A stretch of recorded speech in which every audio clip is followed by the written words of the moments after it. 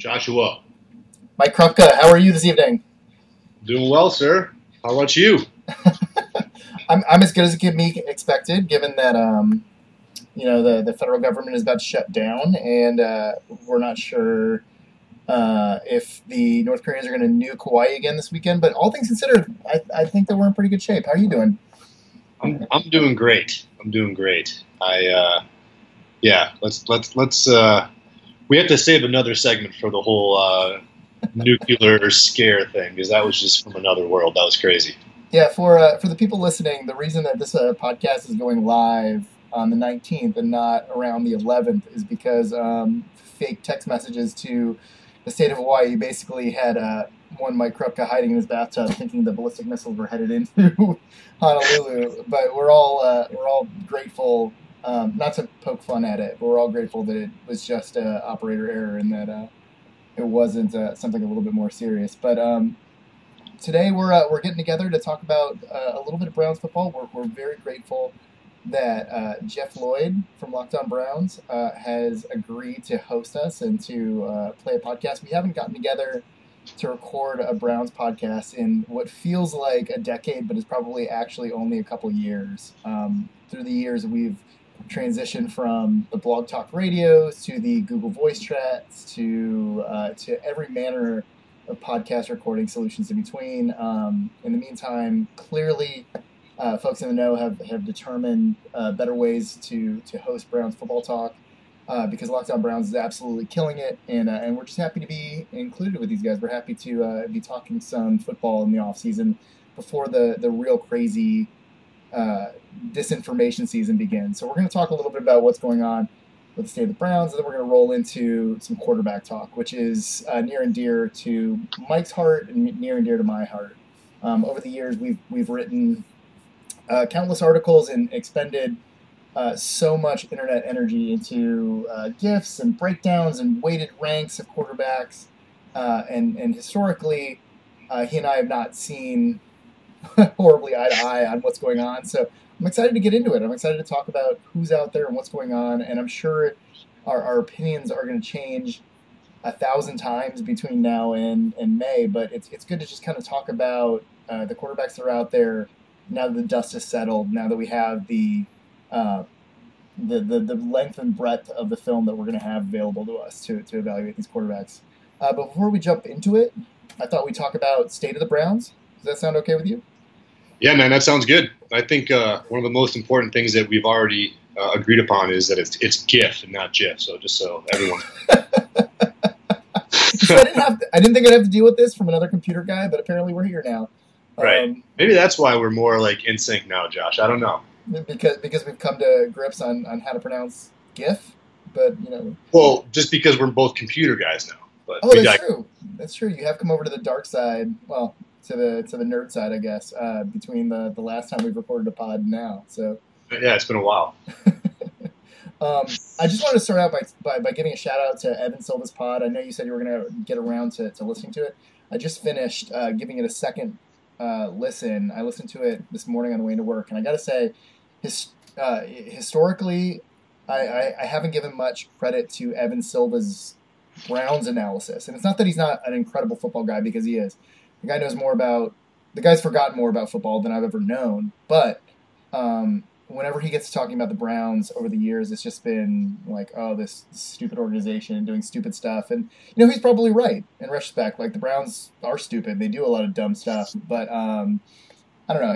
It always felt like it was needlessly negative, which is something that we deal with a lot when we're talking about Jason LaCanfora and a couple other of the national guys. But he did it felt like almost a half an hour podcast this morning, and it was incredible. I highly recommend you look it up, at Evan Silva. He's a Roto World draft analyst, and he gets to talking about some of the transition from Sashi Brown to John Dorsey, and just the things that Dorsey got served up to him.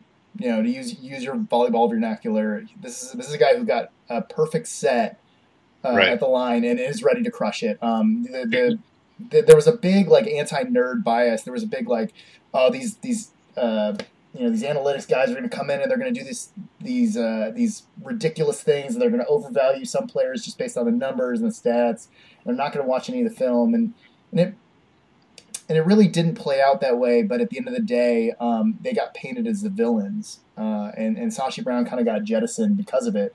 And he talked a lot about the situation that John Dorsey is inheriting now, and that is the cap situation, and that is the draft situation. And I think that I think most Browns fans, you included, can agree. The draft situation is great. There's a ton of picks, early picks, 2 top 5 picks is almost unprecedented for a GM to walk into. Right.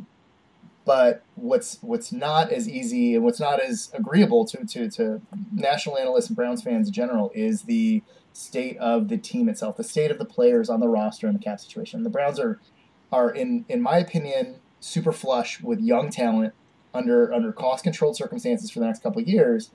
And most of that talent is built in the trenches. It's offensive line and defensive line. And obviously there's some gaps there that need to be filled in. But for the most part, he built the scaffolding for the structure that John Dorsey's going to inherit.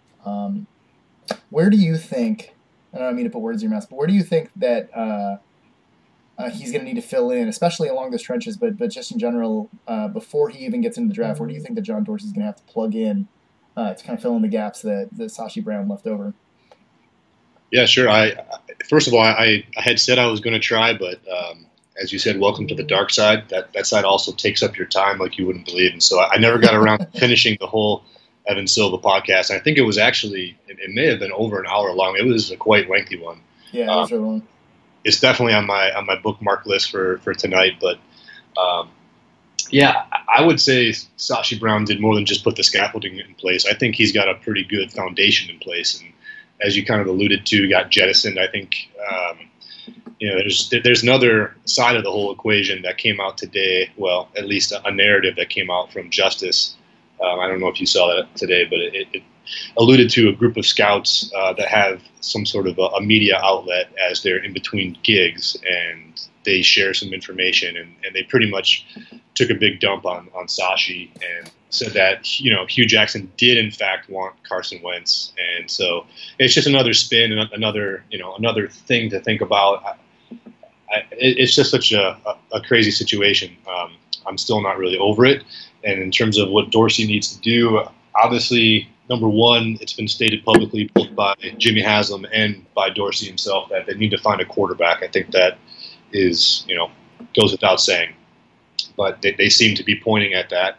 I don't think that guy's on the roster. We can go into that later. Do we need to? No. You can if you want, but yeah, no, I don't think he's on the roster right now. Is there a subset of our audience, do you think, that's sitting out there that is like, no, like the Browns aren't giving Cody Kessler enough of a chance, like Kevin Hogan is the guy? Or do you think, like, generally speaking, the fan base is just like, let's go, let's get somebody in here who isn't going to make me bang my head against the wall? Pretty much. I think the sentiment is, look, when was the last time we took a quarterback in the top 22? I think that's the number everyone keeps saying. It's like, so, yeah, here we are. We got the 1st and 4th pick. We've got, some incredible prospects that we'll dive into here on the board. And so don't mess around. Don't get pretty. Get your quarterback that you've been waiting for decades. And then, bring in a vet and do whatever you need to do just to solve that piece of the puzzle. I think that's the number one piece that we've neglected for so long. And at the same time, it scares me because Hugh has shown us just how horrible of a coach he is, to be honest. And I don't know how much I want a young guy coming in under his tutelage, and it's a double-edged sword, but it needs to be addressed. So that's the number one spot. I think there's options for running back and wide receiver, not just at the top of the draft, but throughout the middle rounds and I guess the 2nd and 3rd rounds. So I don't want to rush to address those necessarily. Defensive back is another area. And actually, maybe the defensive line, I'd like to see a little bit more depth as well. So just off the top of my head, those are the areas I think Dorsey and Highsmith and Wolf all have to, get together on and figure out what we need to do to address that. It sounds cool when you put those names together in, like, sequence. And I'm just like, oh, yeah, like Elliot Wolf and Alonzo Highsmith and John Dorsey are all working together on this problem. Like, this is a problem that's being approached by multiple really smart guys. But let's kind of deconstruct some of the things that you just said. One of the things that the pod focused on very clearly was how you kind of overcome the things that you're dealing with Hugh Jackson. And last year, we have this like huge schism between what the kind of to lack of better terms, the ESPN crowd approaches what's going on in Cleveland. They say, Hugh Jackson was a great coordinator in Cincinnati. I don't understand why he completely came apart of the seams. Like, he's a good play caller that just didn't have enough talent.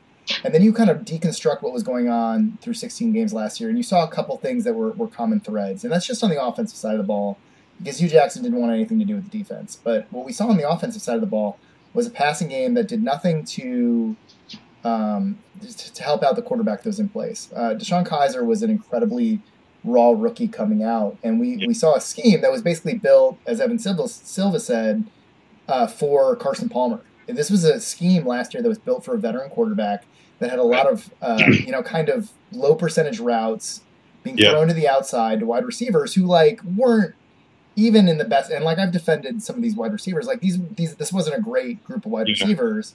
And we continue to throw balls to the boundaries to them, hoping that they would make a play in traffic. And the passing game didn't help out DeShone Kizer one bit, and the running game seemed to kind of deliberately work against the talents of the running backs he had, in as much as that Crowell continued to run these stretch zone Shanahan scheme runs to the boundary, and Duke Johnson just wasn't utilized at all. So as I look at the prospects going into 2018, Silva talked about it, and I think that we're kind of in accord that it's a problem trying to project players into a scheme in which the coach is kind of deliberately circumventing the talent. That the coach is not using the players that he has, regardless of how good they are, and in most cases they're kind of shitty, in a way that doesn't really make any sense. So we're trying to couple Hugh Jackson's ability to coach these guys up, which I want to pretend like the quarterback talk that we're going to get into in a little bit wasn't flavored a little bit by those, but the truth is that we're entering a situation where we expect that any quarterback that gets drafted in 2018 by the Browns is going to have to operate that scheme, and that scheme is kind of bananas. Just real quick, I think the thing that pops out to me as you're saying that, I don't know if Evan got into this, but it's just that Hugh's gone on record in the media, in a press conference, and said that he doesn't feel that a coach needs to change his scheme for his players at all. Essentially, he needs a GM to fit players into what he wants to do, instead of, hey, let's find these guys that are, whatever they are, Tyreek Hills. And, I got to give Dorsey credit for that, although there's a number of things about him that I didn't like, obviously, with the spotlight on the domestic violence part, but the talent is obviously there. And, I guess my point is you need to be able to be flexible as a coach in the NFL. It's an absolute must, especially around your quarterback, especially if you got the number one pick coming in and, maybe he's not 100% your flavor. You need to be able to adjust and adapt and make use of the guys you do have to get results, and not just, pout about it. So just want to, throw that out there, because I think that's an important point, and it certainly influences my outlook on the QB situation in Cleveland right now. Sure. I mean, I think that the Los Angeles Rams of 2017 is the quintessential example of, we're going to take a team that's flawed in certain ways and excels in certain ways. We're going to build a scheme around accentuating what they do well and minimizing what they don't do well. And Jared Goff went from being a guy that almost, I don't want to say almost universally, but pervasively was considered a bust coming into the 2018 season, to being one of the most statistically capable quarterbacks in the 2017 to 2018 season. This was a kid who completely lit the world on fire this year, and it was because Sean McVay designed a scheme that played to his strengths. Exactly. And we look at what DeShone Kizer did in college, and we look at what we saw from him in preseason, and we saw an offense that almost unilaterally did the exact opposite. This was a kid that in college had a tendency to hold the ball too long, who made bad decisions when forced to deal with long developing routes, and we designed a scheme that almost exclusively played to that setup. So as we get into talking about quarterbacks, I'm hoping that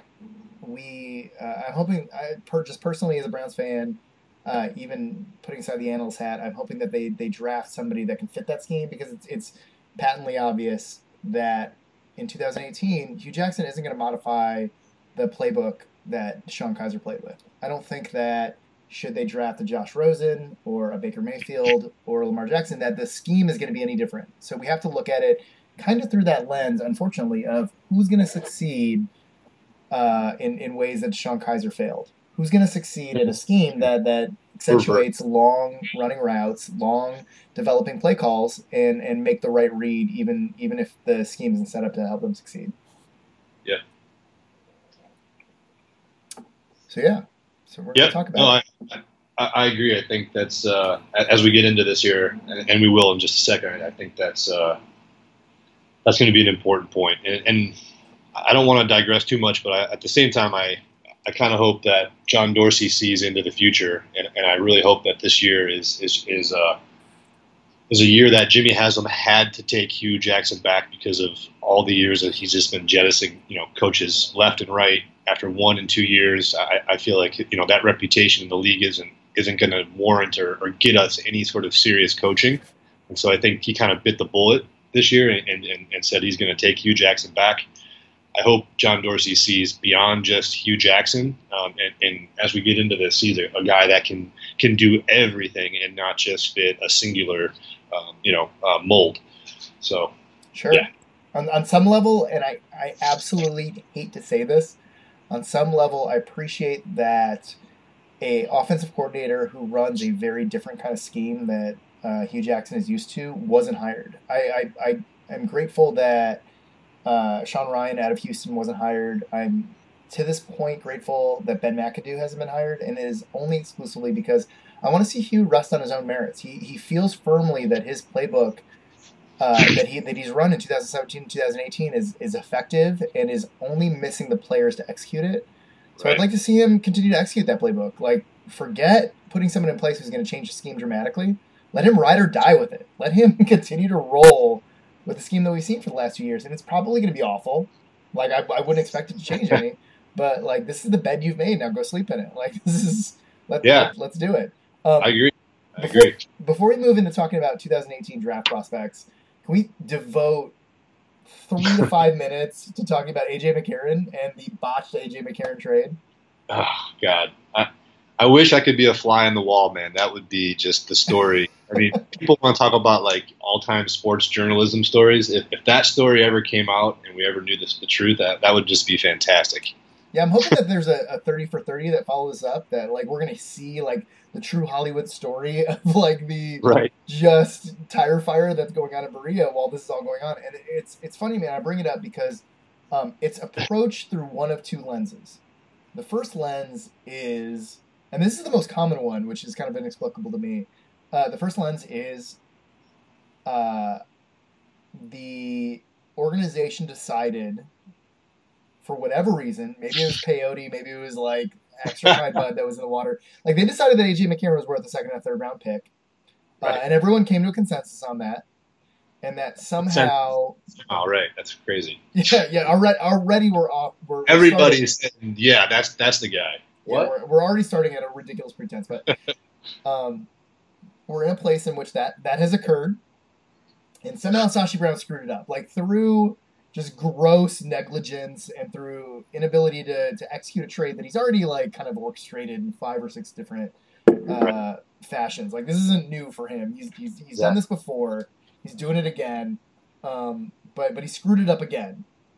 And he's going to get fired because of his gross incompetence. That seems to be, like, the normal party line of what happened. And he got fired because of this. He got fired because he did not execute the A.J. McCarron trade. And meanwhile, Browns fans are like, yes, thank you for fucking up. Like, we appreciate that this is finally a thing.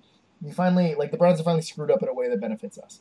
And then the lesser known narrative, or the lesser appreciated narrative, is that Sashi Brown kind of weighed everything and said, I can survive this. I'm going to deliberately submarine this trade, and I'm not going to execute it because it's ridiculous, and I'm not going to give a second and third round pick to a restricted free agent who really hasn't proven anything and is objectively kind of horrible on his college game tape. Thank thank you, Sashi, for falling on the sword. That is like the best move of all time in Browns history. That, I mean, for me, I'd build him a statue if I could. That's fantastic. Like, yeah, I mean, we should.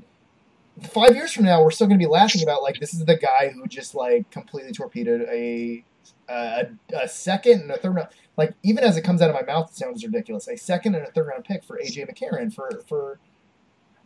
This is a trade that would have gone for more of a haul than Jimmy Garoppolo. And regardless of how you feel about Jimmy Garoppolo, like he had a great 5-game stretch down the season in kind of the worst possible conditions. This is a trade that would have brought in more than that. This is a trade that would have recouped more assets for a division rival than that in order to just like kind of assuage Hugh Jackson's need to have a veteran quarterback in the roster. Right. And I think that storyline is going to be really interesting going forward as the Browns inevitably bring a veteran QB in. And we'll kind of talk about the veteran QB in a little bit because I think it plays into what they're going to do in 2018. I think it's going to play into who they look at in the draft and who they are willing to draft based on who is available on the market. So are you ready to get into it? Let's do it, man. Let's jump in. I hate to even start out the conversation with Josh Rosen, and I'll tell you why. Like I hate to start out the conversation with Josh Rosen because he's almost boring. Like he's a guy that I thought that you and I were going to argue about more until I saw your notes. But he's a guy that he doesn't have the exciting YouTube highlight game film that you see from the other quarterback prospects, and some of that is because. He's just playing in a silly scheme. Some of that is that he's playing behind a crappy offensive line. He missed a lot of games, and he's not a guy that leaves the pocket. He's a guy that is almost a throwback. Like in my notes for Josh Rosen, I noted that like I couldn't remember the last prospect that we evaluated that didn't have some ability to play outside of scheme and play outside the pocket. Like ever since Joe Flacco broke into the league. And Joe Flacco is a big, gangly, uncoordinated-looking dude who suddenly could move laterally and could take the rushing yards when it was offered. We've had prospects ever since that even if they're big guys, they're expected to come into the league being able to play outside of pocket, being able to scramble, being able to run like a 4.8, 4.9, 40. Quarterbacks these days are athletes. Josh Rosen is not. Well, he's an athlete, but he's not a scrambler. He's not a guy that's fleet of foot. Right. He's not a guy that can move outside the pocket. So he's kind of a weird study in as much as he's a throwback quarterback to the 80s and 90s when these big, tall, strong-arm quarterbacks kind of stood in the pocket, adjusted to pressure, and threw downfield. What did you see when you were looking at Josh Rosen's tape for the first time? I mean, honestly, I strip away all that part of my, crap. I strip away all that crap, right? And I look at when I'm looking at the quarterback, I'm just looking at the quarterback. And man, when I watched Josh Rosen the first time, I was excited because, like you said, he is a pure pocket passer. He's fluid. His feet in the pocket are fantastic. He can avoid the rush, and I don't think for the right scheme and in the right place in the NFL, he's going to have to be a runner. I think he just needs to do enough that if he needs to leave the pocket and advance it 2-3 yards, fine. He's going to slide, he's going to get up, live to see another day, and all that good stuff. But I think he's going to live in the pocket because that's where he thrives. And I didn't know that he was a tennis player, and so you can see a lot of that lateral agility and keeping his eyes up. His eyes are tied to his feet, and man, yeah, his wide receivers let him down a little bit. He does have the one dude, I forget, is it Lastly? He's a pretty solid guy. He made a couple big plays almost every time I watch game film from Rosen. But his wide receivers let him down a lot with drops, so I think he missed a lot of those or some of those highlight or big games. But I think he has to be probably the best overall quarterback that I've scouted in the time that I've been doing this. I mean, he's one of the best, if not the best overall guys when it comes to a pure pocket passer. I love to talk about Josh Rosen's ceiling, but I just as much love to talk about Josh Rosen's floor. This is a kid who he gets all of the things that scouts look for right. He's a guy who chops his feet in the pocket.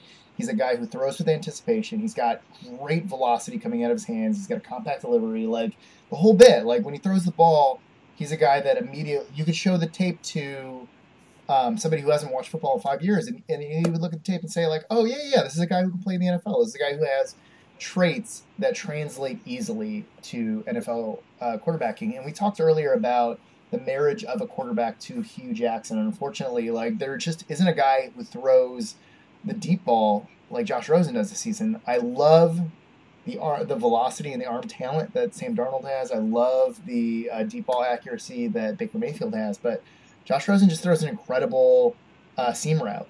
Like if you're looking for a guy who can run that 4 verts offense that Hugh Jackson just has an enormous boner for, it's going to be Josh Rosen, hands down. You already kind of mentioned all of the things he had to work with. He had one of the worst offensive lines. Oof is right. Oof is right. Bad. One of the worst offensive lines I've ever seen. We've been doing this for 5 or 6 years. It's terrible. His wide receiver is just constantly dropped everything. And at the end of the day, when you look at his numbers, when you stack him up against the comparison against the other top 4 or 5 guys in the class, like he's in the top 2 or 3 for every counting stat that matters. This is a guy that overcomes wide receivers dropping balls. This is a guy that overcomes a terrible offensive line, a dedication to throwing the ball versus running the ball. This is a guy who overcomes. And when you start to get into the arguments of the guys that we are not interested in, the Josh Allens and the Rudolphs of the world, that's the thing that stands out, is that this guy overcomes. Yep. What I would say is he's tough. I mean, he's tough because his offensive line is so crappy. Will be nice. He had to take a lot of hits, and he took a lot of hits and delivered the ball accurately to all levels of the field. And I guess that's really one of the things that impressed me, and I look for in tape is, do the guys stand in there and can they deliver? Not just stand in there, but can they actually deliver on the back end? Because that's what's going to set you apart, and he does that. And I mean, let's just talk about it, because it's really hard because you watch the film, and again, I get excited, but then I sit back and I think about it, and I think about the game, the NFL game, and the speed and the power, and just the different things that are happening in the league with concussions and all that different stuff. And that's one of the big things that I worry about with Josh Rosen is, like we talked about, he's not an uber athlete. And sometimes with that offense, maybe that's the reason why when he did get time, I don't know, sometimes he held onto the ball in situations and he got hit. And I see that happening in the NFL, and I worry that sooner or later he's going to, he had 2 concussions this season. The last one reportedly, kept him out 3 to 4 weeks. And to me, that just points in a direction. And again, I don't know. We're going to have to wait to see what the medical stuff comes out, and teams are going to have to decide. But for me, as an armchair GM, that's the thing that worries me the most. I think his shoulder's fine. I mean, I've had shoulder surgery. As long as it goes well and you rehab it fine, it's going to be fine. And it's just, that's the only thing that really bothers me about him. And it's tough because when you watch him, he's fantastic. Yeah, I mean, you're spot on. Like and we'll talk about this when we get to the articles that get posted evaluating each of these quarterbacks. But you're hitting on the biggest flaw in Josh Rosen's game is his durability. We've seen 2 of his 3 years in college, we've seen major injuries, and this year 2 concussions are nothing to be squeamish about. Josh Rosen is more than willing to stand in versus the pass rush and deliver a ball downfield with velocity, but he also is very willing to take a shot in the mouth in the process to doing it. And up to this point, it's worth noting that he hasn't been resilient in the face of those kind of hits. And most people aren't. I don't mean to denigrate him as a prospect because of it, but it is definitely something to keep in mind. And since we're talking about guys who have a tendency to shoot their mouths off, I want you to sell me on Baker Mayfield. And it's not because I don't know what Baker Mayfield looks like, but because I want to hear it again. Okay.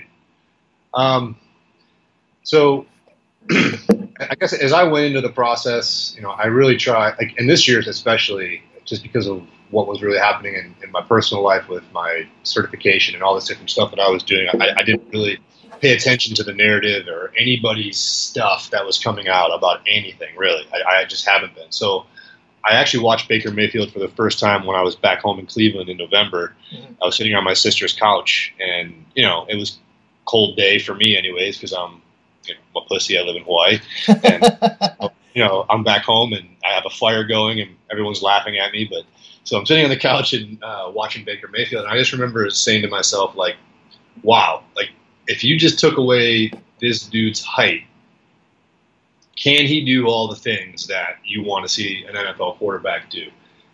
I admittedly had the answer was yes to me. I think he can. And yes, I thought he reminded me of Drew Brees. But at the same time, I looked at what he can do, and I'm not saying it's at the same level, because my affinity and my love for one Patrick Mahomes is unprecedented. But yeah, the internet knows. The internet knows based on the thousands of GIFs that are still currently slowing down the internet as you it just absolutely extrapolated your love for Patrick Mahomes. The internet knows that you are in the match mode. Yeah, I'm actually proud of it. There may be a record of like browsers that I crash with. I'm not sure, but that's pretty cool.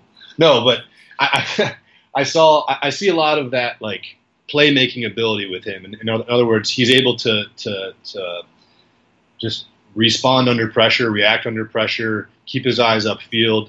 He's able to hit all sorts of different throws. In fact, I'm going to work up sending out a GIF right now on Twitter that I want you to take a look at in terms of his arm strength and just his ability to throw the ball downfield, not just from a set platform, but from out of system, if you will. He's just got a knack for doing that, and I think he also compensates for his height with his platforms. He can throw from many different platforms. Overall, he's super accurate. But again, when I look at him, I strip away all the off the field crap, and I look at what he does on the field. His teammates seem to love him. I mean, D.D. Westbrook said he was an alien, and just as how much he cares about his team and the game and winning, and you can't replace that. And I think he has a chip on his shoulder, which you can't replace either. So those things excite me about Baker Mayfield, and that one off the field incident. Okay, it's not a pattern. Which one? Which one are we talking about? Like specifically, make sure that I'm on the right track. Which off field incident? Are we talking about the junk grabbing? Or are we talking about the cops? Or well, first of all, I don't care about the crotch grabbing. I don't care about flag planting. I don't care about any of that. It doesn't matter to me, because I think that gets worked out in the NFL. I mean, I don't think he's a pure punk like Johnny Manziel was, and we saw who he really was on the field, off the field, all that stuff. I think it's just the physical comparison that people want to say, and I don't think it's fair, to be honest. I think he made one mistake off the field. It's documented. It's one mistake, and that's it, right? It's not like he's blowing off firecrackers in his mouth and laying on swans and doing this kind of thing every weekend, right? So I'm okay with that. So that's really where I'm at with Baker Mayfield. And in the article, I'll talk about my overall grade for him. But he's my second highest rated quarterback in the draft. So I like him. I think he translates. I think he's going to have to go to a system that works with him. So again, I don't know if Hugh Jackson's the right guy for Baker Mayfield, even though a lot of us wouldn't mind him or would actually love him. I think we both know one guy in particular that's leading the Baker Mayfield train this year. I mean, I would be thrilled with him. I think he's going to be a very good, reliable, almost Pro Bowl starter in the future. I love it. And I absolutely hope you're right. I feel bad when Baker Mayfield gets comped to Johnny Manziel, because I feel like it's unfair to him as both a human being and a prospect. This is a kid who, in some ways, is very similar. This is a guy who's had to win his job, who was a walk-on and had to fight his way into the starting job, kind of like Johnny Manziel did, but comes from a very different background. This isn't a kid who comes from oil money, who is dealing with substance abuse issues, who has the anger management issues that were well documented before the draft.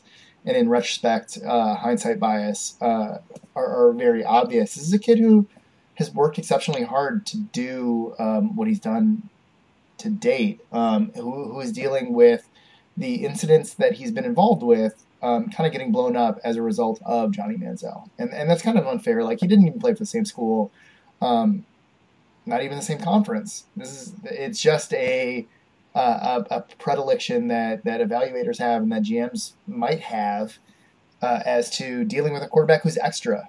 And I love using the word extra to describe Baker Mayfield, because he's just extra. Like the junk grabbing and the flag planting and the yelling and the passion and the dancing on the sideline, like, it's very polarizing. And it's something that everybody can't get behind. It's something that personally I could do without. I'm sorry, like, I know that's an unpopular view amongst Cleveland Brown fans who are like, yeah, like, tell the other team what's going on. Like, I could do without a grown-up having to do that kind of stuff. If I saw somebody on my flag football team or my rec league basketball team doing that stuff, I'd be like, that guy's kind of extra. That guy's got some stuff going on. And I don't love it personally, but what I will not begin to deny is that Baker Mayfield, the prospect in 2018, 1/19/2018, is twice the prospect that Johnny Manziel was as far as his passing accuracy and his ability to execute offensive concepts. My only concern for him going forward, and literally it's a small concern, like, it's not a big thing, is that he played in an incredible system with incredible talent behind a great offensive line. I don't care that he's 6 foot tall. I don't really even totally care that he's kind of immature. I do care that life was made easy for him in the league, and even against good defenses, it just didn't seem like he had to kind of fit the throws in that the other 3 or 4 top quarterbacks had. And it's a minor complaint, I recognize that, but it just seemed like Rosen and Lamar Jackson and Sam Darnold just kind of had to work harder for it.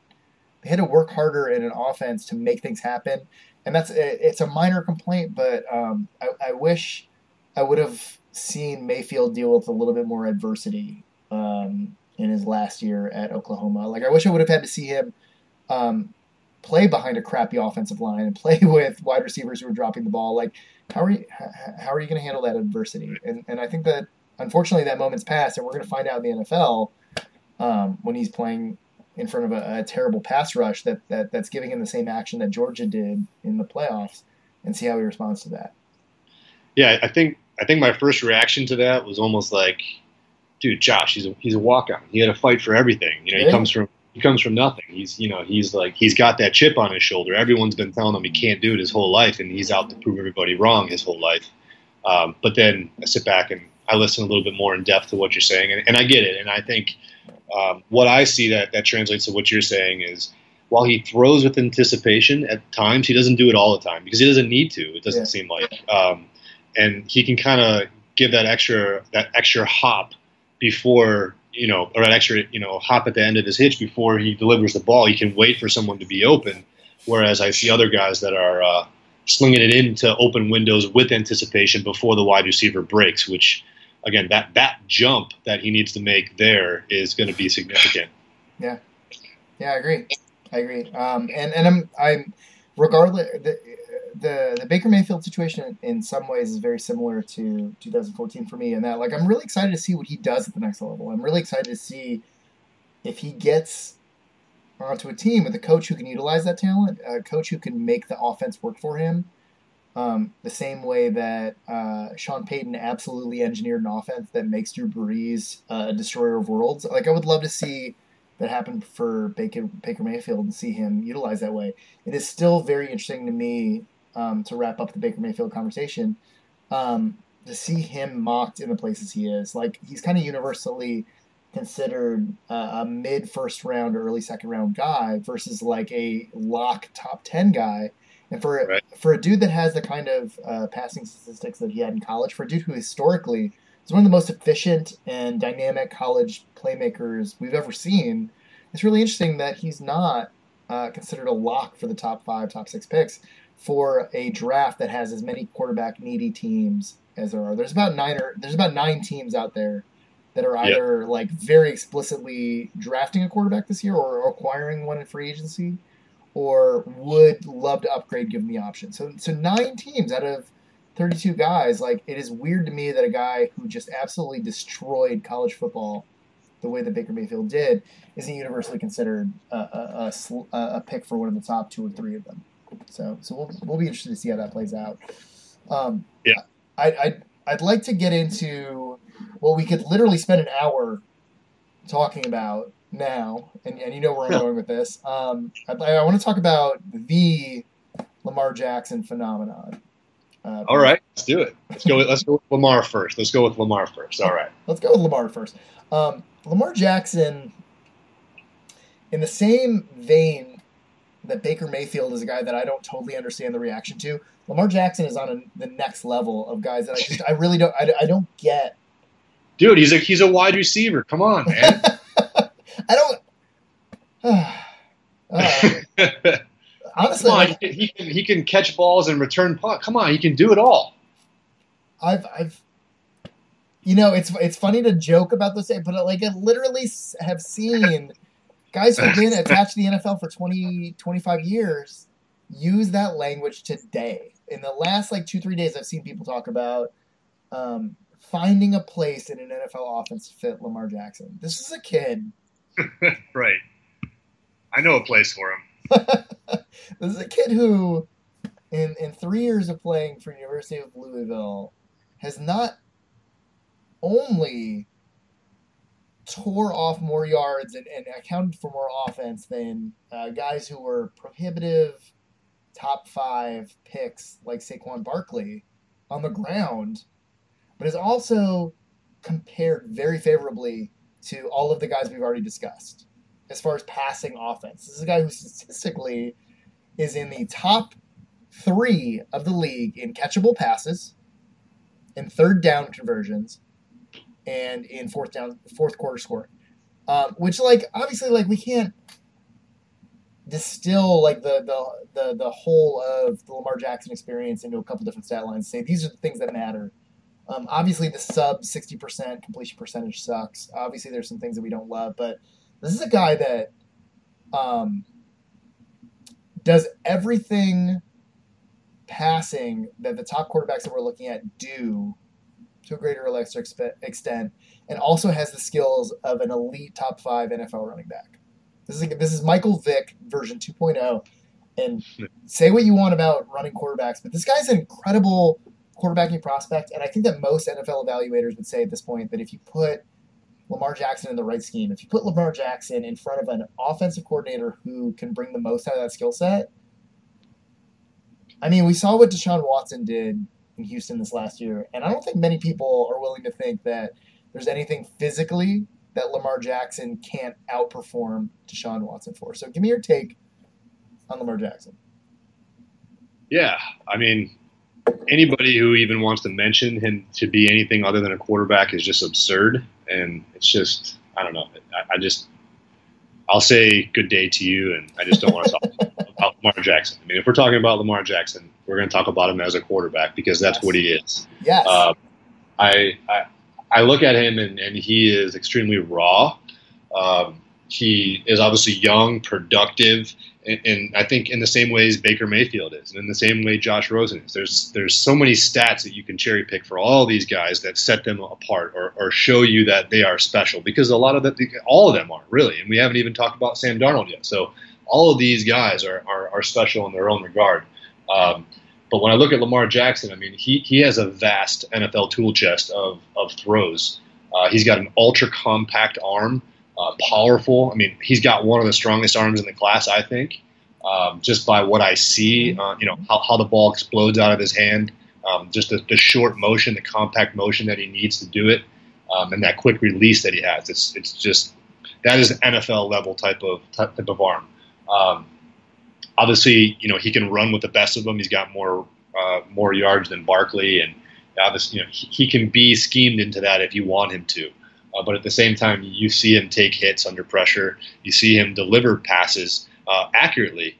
I think what he really needs to work on is his ability to throw outside the numbers. And I think you had asked me, I think via text leading up to this, you were like, oh, so I really love Lamar Jackson. And I was saying, what I notice a lot about him is, and maybe I'm wrong, or maybe this is a product of his scheme or just the players that he had around him, but I noticed that he often was a one read type of guy, and if it wasn't there, he was thrown to the running back a lot.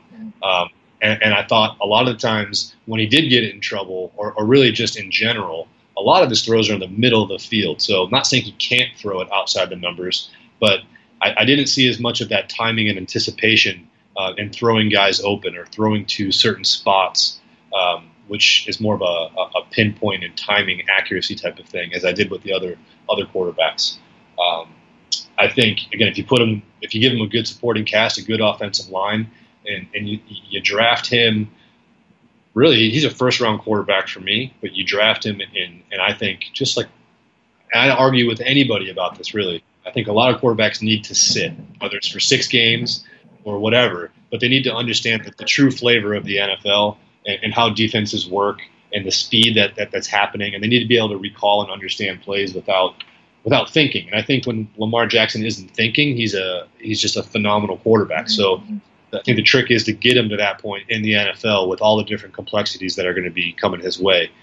But overall, I mean, with all that he's asked to do, he takes care of the ball, and he's just a dynamic individual from what I understand. He was really motivated to be great. So it's hard to pass up on him. I guess a lot of people are, is what I'm trying to say. You know, he's not in the conversation for enough people. But I think with the Browns, maybe we get a veteran that comes in, and maybe a guy like this is a guy that Dorsey pegs to, in that situation, right? In the situation where we don't go quarterback number 1 because we have a vet like Alex Smith or whoever that comes in to take over the reins. This is a guy that could sit and develop, I think, on any team or the Browns for a year or so before you let him loose. Yeah, so I agree with that. Let me throw out my thoughts on Lamar Jackson real quick. Number 1, cool. I agree with you that he's a guy that's going to be best served getting used to the speed of the NFL game, playing behind a veteran. I think that most quarterbacks coming out, the Mitchell Trubisky's, the Deshaun Watsons, I think most of these guys are best served playing behind somebody. I think Deshaun Kaiser would have been, more than anybody, really, really well suited playing behind somebody in a scheme that he could get used to. Lamar Jackson is a guy who came out, and they didn't even know who was going to be a quarterback. There were 3 quarterbacks on the Louisville roster ahead of him. And so when they picked him up out of high school, they expected that he would be an athlete on the team. They'd find a place to put him. But he wasn't in the immediate plans to play quarterback. He forced his way onto the squad by both being able to quickly grasp the concepts in the playbook and to work with the coaching staff to develop a role doing that. So this is a kid who worked tirelessly with the coaches, who would not let the coaches off the hook, who completely grinded the playbook, was killing it in practice, who put in the extra mile to learn a playbook for the first time, because in high school he didn't even have one. And he forced his way onto the roster. He's a guy that's going to put in the extra time and effort to learn the position.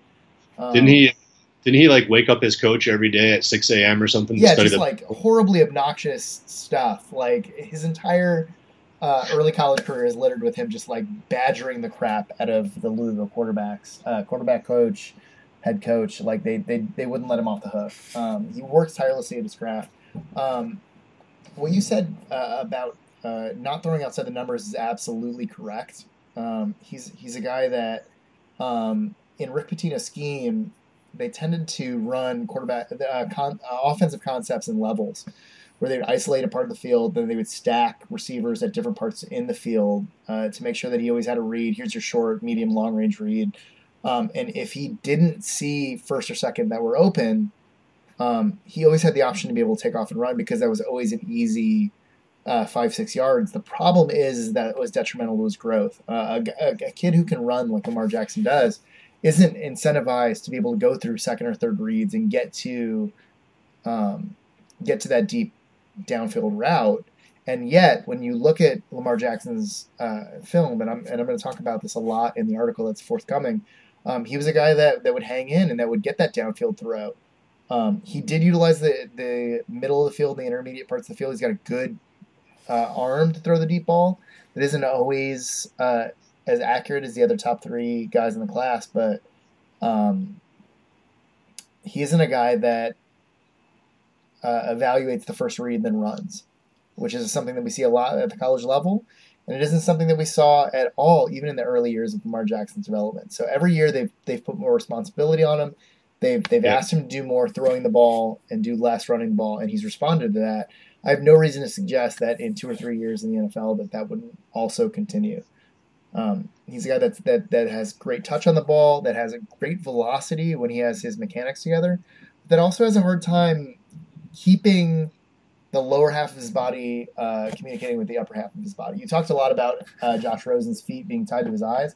Lamar Jackson needs to work on that, and that's something that we kind of expect when we're dealing with a kid who can run and throw the way he does. He's a guy that if he's treated correctly and he's put in a system that can accentuate his strengths and let him slowly learn and play to those strengths, that he's going to murder this league. And we're going to play this podcast in 10 years, and we're going to be like, why were people equivocating about a talent like Lamar Jackson? If he goes to a team that deserves him, he's gonna slay. He's gonna absolutely slay. I agree, Mr. Modern Day terminology over there. He's gonna slay. He's gonna kill it. He is gonna slay. No, he's gonna crush. He is. He does have some things to work on, and that gap is as minimal as it is. If you're looking at him from a potential standpoint versus what he is today, I think that's where people might differ. Yeah.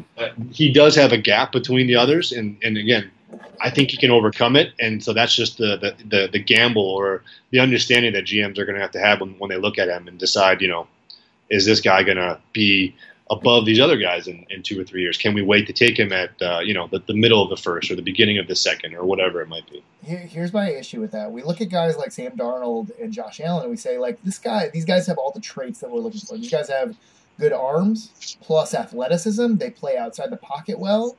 Yada, yada, yada. They're just guys that need some time to grow at the NFL level. And we saw last year with Mitchell Trubisky going number 2 overall, the NFL isn't afraid to take a gamble on guys who aren't ready to play day one, guys who don't have a ton of college experience and need to refine their game.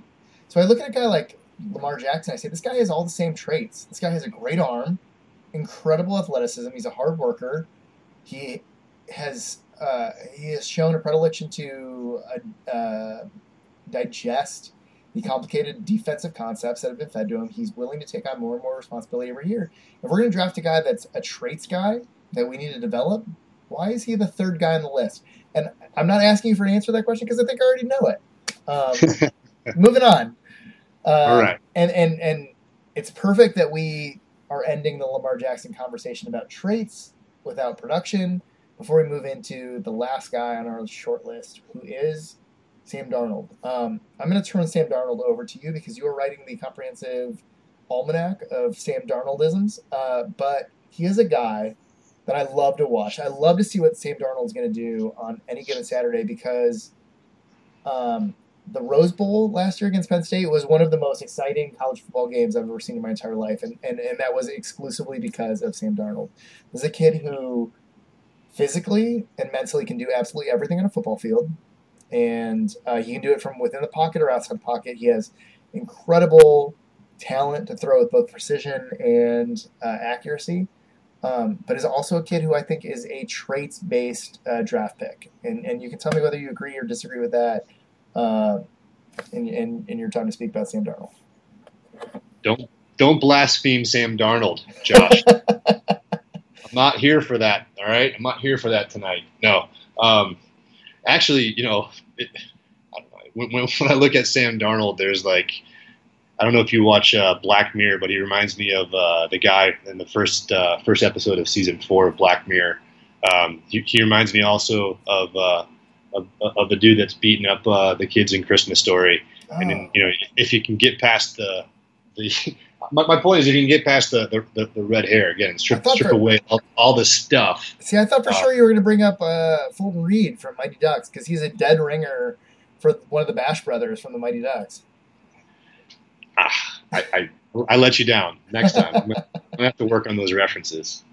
But no, Sam Darnold, man, I've been blown away by him. I've made fun of his loop-de-loop Hot Wheels, car loop motion and throwing thing that he has got going on. And I've seen some of the interceptions he's thrown, and it's kind of just turned me sour. And I've tweeted a bunch of it too. I've said so. Sure.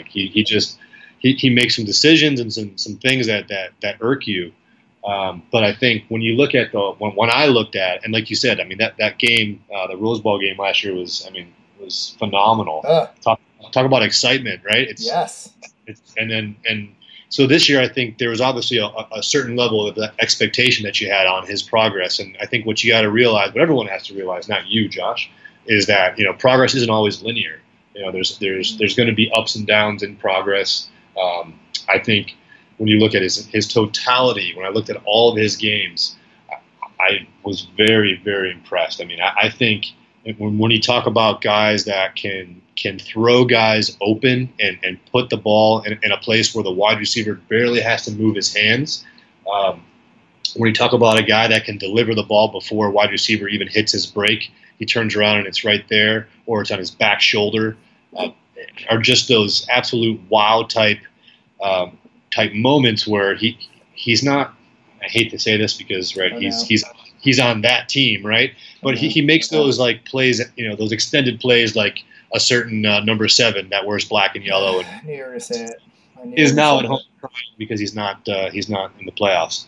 But my point is, he doesn't remind me of him. My point is, he can do those types of things after a play breaks down, which I think are special, and I think his accuracy is phenomenal. I think what happens is he makes some of those I have to make a play, I'm forcing myself to make a play type of decisions that obviously turn into interceptions. I think some of those can be coached out of him, much like I thought and still believe some of those and some of that mentality can be coached out of guys like Patrick Mahomes, because I think it's encouraged in college in some of those schemes. So I think, again, he's a guy that is going to win on the chalkboard. He's a smart guy, but I think you can coach some of those things out of him. But the upside and the plays that he can make from the pocket and escaping the pocket are just they floored me. He's definitely a first round quarterback without a doubt. Yeah. So with that in mind, you have a choice to draft to set your rankings of the top 3 quarterbacks from last year and this year. We talked about this a little bit earlier. Who are your top 3 guys? From last year and this year? Yes, sir. Okay. And we're talking. Okay, so if I were to pull up the draft grades right now, it would be Josh Rosen, Pat Mahomes, and then I have to go back and see who the number 3 quarterback was. It was either going to be, in my estimation right now, it was either going to be Trubisky or it would be one of the guys this year, whether that's Baker Mayfield. I think it would have been Baker Mayfield. So we're Josh Rosen, Pat Mahomes, Baker Mayfield in that order. Yep.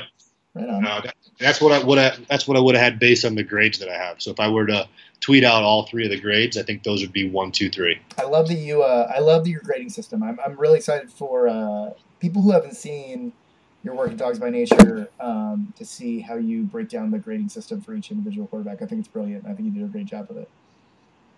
Hey, thanks, man. I gotta give credit to Kyle Krabs and NDT Scouting. He's the guy that I worked the most with on that, and so he's really helped me with that. But it helps to be able to have a system, right? And you learn from it and all that good stuff. So sure. And I love again, like, shout out to NDT Scouting.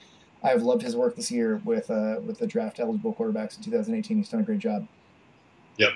So, well, that's it. I think that. What about you? I mean, so I told you about Sam Darnold. I know you said a little bit, but I mean, there's got to be some stuff that you don't like about him. I mean, all you said was good stuff. You stole my thunder, and now you're just gonna slide out without saying anything else. I was gonna slide out, and I'll tell you why I was gonna slide out. I was gonna slide. I like to slide out on. I slid out last year on Pat Mahomes, and I'm gonna slide out this year on Sam Darnold and Baker Mayfield because they are difficult quarterbacks to tie down. And I know that's a cop-out, but they're difficult quarterbacks to say, I'm out on these guys, because even though I think that they have fundamental flaws, in the case of Sam Darnold, his some of the throws that he makes to me are very reminiscent of what I saw from Kaiser at Notre Dame and in his first year with the Browns. He's a guy that he throws more inexplicable interceptions than any number 1 overall pick quarterback I've ever seen in my life. And that isn't to say that he doesn't have incredible arm talent or he doesn't have the ability to move deftly in the pocket and be able to create things on the run, because he's one of the most creative quarterbacks I've seen in the 5 or 6 years we've been doing this. But he's a guy that I'm not completely sold on the ability to execute from the pocket and to be able to run a normal standard NFL offense. And so I'm very excited to see what happens. I am most assuredly behind Sam Darnold playing behind a veteran quarterback, whether that is a Tyrod Taylor type, a Kirk Cousins type, or a Alex Smith type, or wherever he may land, because make no bones about it, he's going to be a top 10 guy.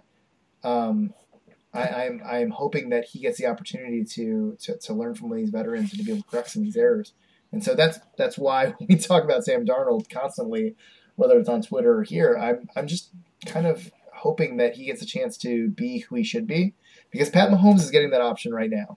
He's playing with a great coach and a great scheme, and he got a year to adjust and to acclimate. And maybe he would have been great this year nonetheless, but he was a guy that, as I watched Texas Tech tape, I saw a guy who threw off his back foot a lot, who worked outside of the scheme a lot, and I love the fact that they're maximizing his success by teaching him to play within the scheme at first and then create on his own second. Yeah, that's fair. Yeah, so that's where I'm at on this. Right on. So again, I just want to use this opportunity to shout out the 4 people who are still listening. Thank you to Draft Browns and Jeff Lloyd for putting us on. And I know these things are kind of a shifting sand. So our takes and our opinion may change after guys go through the interview process of the combine, and as guys go through that process. And I encourage all the people that are listening to this podcast to go ahead and read the articles at dogsbynature.com that we're about to put up.